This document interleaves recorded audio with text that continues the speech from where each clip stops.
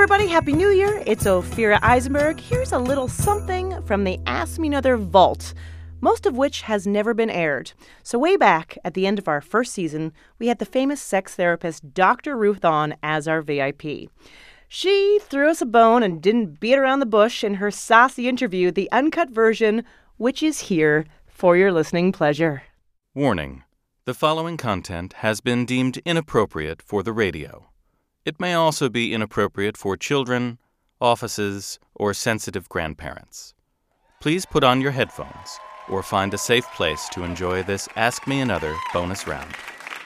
Welcome back to Ask Me Another, NPR's hour of trivia, puzzles, and word games. I'm your host, Ophira Eisenberg, and before I introduce our VIP, I would just like to let our listeners know that we're going to be talking about some, perhaps, adult topics. So you might want to put a cartoon on the TV for the kids, grab some headphones for yourself, because joining me right now is superstar sex therapist, Dr. Ruth Westheimer. I hear it says they make noise. Welcome, Dr. Ruth. Thank you so much for joining us. Thank you. So you were giving people advice for 3 decades on the radio, and even now on YouTube. Has it changed over the time, what people ask, what they want to know about relationships and sex? I tell you what has changed. Yes. Because of you. Oh, good. Because of people like you. Okay, I was going to say... What has changed is the vocabulary. In the olden days, they used to say, she's with child, meaning she's pregnant. And nobody used to speak about issues of sexuality. I can do it because I have a doctorate in it. You can't talk like that. Your audience can't talk like that. I can say orgasm, I can say erection, I can say clitoris. Maybe we'll try with your audience. Can you all say clitoris? You have a good audience. Yeah. So, I tell you what has changed. The vocabulary has changed, and what has changed for people like you, the ability of women to have sexual satisfaction. I'm not asking you any personal question, because that I only do in my office. Right. But there is no question that the women have heard the message. I'm not the only one. Lots of people talk about sex. But they have heard the message that a woman has to take the responsibility for her own sexual satisfaction. Even if you're a guy, but I'm not talking personally, even if he says, look, I know what to do because I love you, so I know, not so. So across this great country of ours, women have learned that they have to take the hand or the whatever other part of the anatomy and toes, to make sure that they have sexual satisfaction. And what has changed also, which is a little bit you mentioned before, and I'm going to mention this here, the 50 Shades of Grey. I'm sure you read it, but I don't ask personal questions. No. And and you can't ask me personal questions. No, I wouldn't dream of it. But all of your listeners have to know, I did read it, all 3 volumes, of course. What a question. I have to read what you people are talking about. So what's interesting, 50 years ago, there was a book, Lady Chatterley's Lover, coming out of England. Everybody was shocked.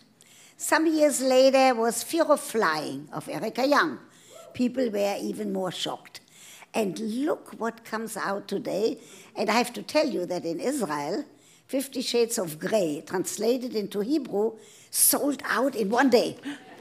So what is interesting is the things that I've been talking all the time. Women, don't answer personally, but in generally. Because I watch your face. I am dying to answer personally. You don't know what you're doing to me. I am dying to. So, they used to say women don't get aroused by sexually explicit literature or movies.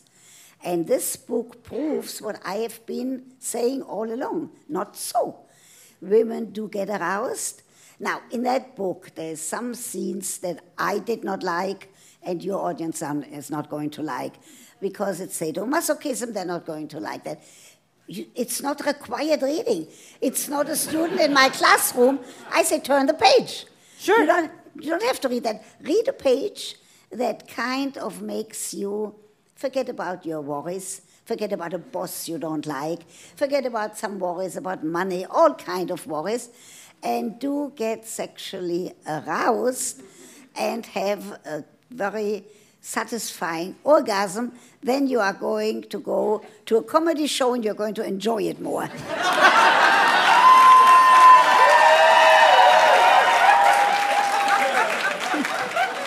So you see, I'm not a comedian, but I can make you laugh. Listen, I don't know what you charge for these sessions, but I'm in. I just want to let you know. I'm totally in. I learned something. So I'm sure over the years you've heard a lot of the same question from your either people calling in or patients, clients. But was there a time when someone asked you something that was so shocking or stumped you or took you in a different direction? So I have to tell you. Okay. First of all, I'm old-fashioned and a square. As you hear from my accent, I come from Europe, and I'm still old-fashioned and a square. So when somebody comes to my office and they have tendencies that I can't visualize, like sadomasochism, for example, I send them to a psychiatrist. A good sex therapist, if I see somebody in my office, either a woman who has difficulties obtaining an orgasm, or a man who is a premature ejaculator, or a man who has difficulties obtaining or maintaining an erection, I give them homework. Nothing is done in my office. Only homework. But then I have, when they come back and talk about it, I have to visualize it. So there are certain things that I could not visualize. I have to tell them, go and see someone else. Right. But in general, I do get the same type of question. Sex has become boring. Sex has been put on a back burner. The children are walking in. He loses his erection. She can't have an orgasm. All of those issues that everybody has. The other thing that I hear a lot is the loneliness, the difficulty of finding a partner. And I'm all for internet. I'm all for those dating services if they are smart and meet in a public space. For example, a comedy show. Yeah, why not come here? You're absolutely. Right. Or a hotel lobby, not in a secluded place, like not your surroundings here. Right. They have to meet in a place that is safe. Not an alleyway. If someone says, let me meet you for a first date in an alleyway, no. Basically, the issues people have are not different. For example, people after menopause, very often, out of ignorance, they are stopping having sex, and which is a pity, because menopause is at age 50, and they can live until age 95, so they shouldn't waste all of those years not having sex. Yeah, why not, So right? So I did a book called Sex After 50. And many of my books, I talk, because I'm a good talker, and Pierre Leo is my Minister of Communications. He puts it on pages. It comes back to me. Then I say, no, I don't want to say it this way. Or I say it doesn't fit here. So that's how we have been doing like 18 books now. That's amazing. Not bad. Yeah, and bad. Many of them called Sexually Speaking. For you, there's a book called Sexually Speaking, what every woman needs to know about sexual health. That one I did with a gynecologist, Dr. Amos Grünebaum. You should read that. That's my prescription. And then your husband should read it too, because he might find some very interesting things in there. Oh, he's read it. So I have to ask you this. Do you have how many grandchildren? I have the best. 4 grandchildren. And they're all the best? All 4 of them are the very best. Nobody has 4 grandchildren like mine. How old is the oldest? He's going to be 22. 22. Finishing college. Okay. The next one is 16. Okay. And the ones in Canada The girl is 14 and the boy is 10. So the older ones, do they ever come to you for advice? God forbid. And if they would, I would send them, not to a comedian. No, don't ever send anyone to a comedian. I would send to somebody else. However, I know that they have read my books because I did some books for children. And I also know that sometimes they know what I'm talking about. Sure, of course. But I do not want to ever counsel them. They have parents. And I also don't believe that this is my task. But if you come to my office, you I take for free. Wow. Now I'm taking you up on that offer. Now you've done a lot of things in your life, but when did you know it was your calling to be a sex therapist? I mean, and became the most well-known. That's what they say. Yeah, that is what they say. And I don't mind that they say it. So in this country, I worked in public health, and the money ran out on a government project. You know, like so many people now, that there are projects that are not funded. And I needed a job. I needed a part-time job. And Planned Parenthood of New York City offered me a research position. I took it right away. And I thought I was very well qualified. I had already my master's in sociology and my degree in psychology. I thought these people, there's something wrong with them. I took the job and I thought, what's the matter with them? All they talk about is sex. They don't talk about the weather. They don't talk about comedy. They don't talk about literature. Nothing else but sex. 48 hours later, I said, hold it. What an interesting subject matter. The other idea I had for my doctoral dissertation, I said goodbye. And I used that data of following 2,000 women with their contraceptive and abortive history and used it for my doctoral dissertation. Then people like you came over and whispered questions. This is so specific, this interview, by the way. But people whispered questions, and I didn't have an answer, and then I was very fortunate. I went to Cornell Medical School, 7 years, and twice a week, and I was trained to be a sex therapist. So now I had the academic credentials for teaching, how to teach sex education, and to do sex therapy. And look, I'm pretty fortunate. Yeah, I'm still talking about it. I'm a grandmother. I'm going to be 85. 84 now. And there's a touring play written about you? Oh, you have to go and see that play. Okay. Because I will do anything you tell me. You understand this? The play is called Dr. Ruth all the way. Everybody knows what that means. Sure. Mark Saint-Germain, who wrote the play Freud's Last Session. And I went to see it, and I went backstage and talked to the actor who played Freud. I said, you were wonderful. He said, can I come to your office? I love that.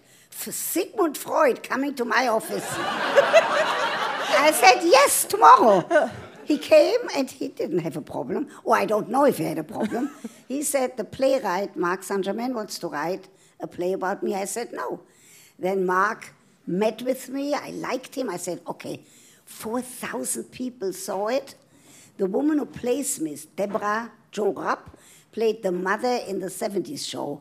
Oh, yeah. She plays that mother. Sure. And if you watch that show, that's great. When she sits in the car and the neighbor puts his hand on her shoulder, her husband is driving, she looks over to her husband, she's worried that he sees it, but it shows on her face that she likes it.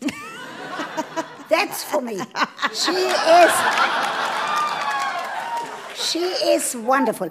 I saw it 10 times. I had to pinch myself, saying, Ruth Westheimer, you are in the audience, you are not on stage. Wow. She was wonderful. And it's very nice for me to have people say, I didn't know that about you. It's a tribute to you. Very nice. And also, you decided to do a line of wine. I like the way you say that. Line of wine. Because say what it's called. Vin d'amour. Vin d'amour. No, vin d'amour. Vin d'amour. So Pierre, whom I just mentioned, Yes. said, see, I usually say to a couple like you, everybody is stressed. When you go home, drink a little bit of wine, just to relax. Like Don't 2-3 drink too bottles? much. Oh. A little bit. Because if you drink too much, you fall asleep and he can't perform if he drinks too much. So we are coming out with that wine, red, rosé, and a white one. It's called Vin d'Amour, and it's only 6% of alcohol, which means people can drink. In their fantasies, they can say that they really drink a lot of wine, and then they're going to have good sex right afterwards.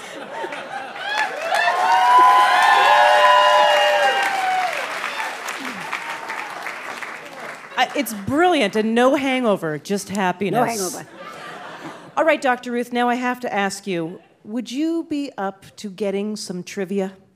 Would you like Do I get a prize if I win? You get a prize. Yes. Of course. You're up for an Ask Me Another challenge? Yes. All right, fantastic. Big hand for Dr. Ruth Westheimer.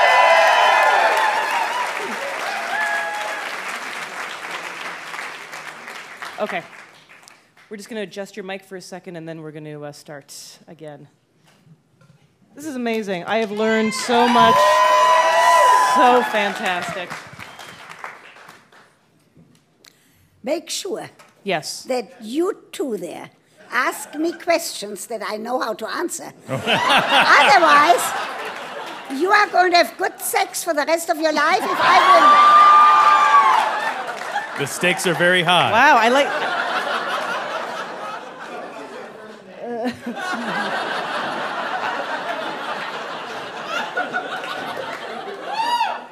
You put hexes on people too? win. Wait, but don't have sex just with anybody you pick up in the audience.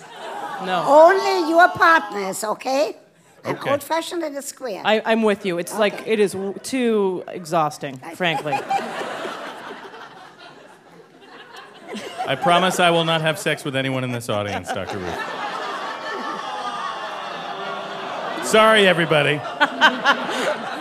Sorry. I like that. Everybody. Everybody. Every last person. Coming up tomorrow, well, guess what? Tomorrow is my birthday. So get those presents in the mail, people. But since you know that I'm all about giving, check back tomorrow for a little bonus from me.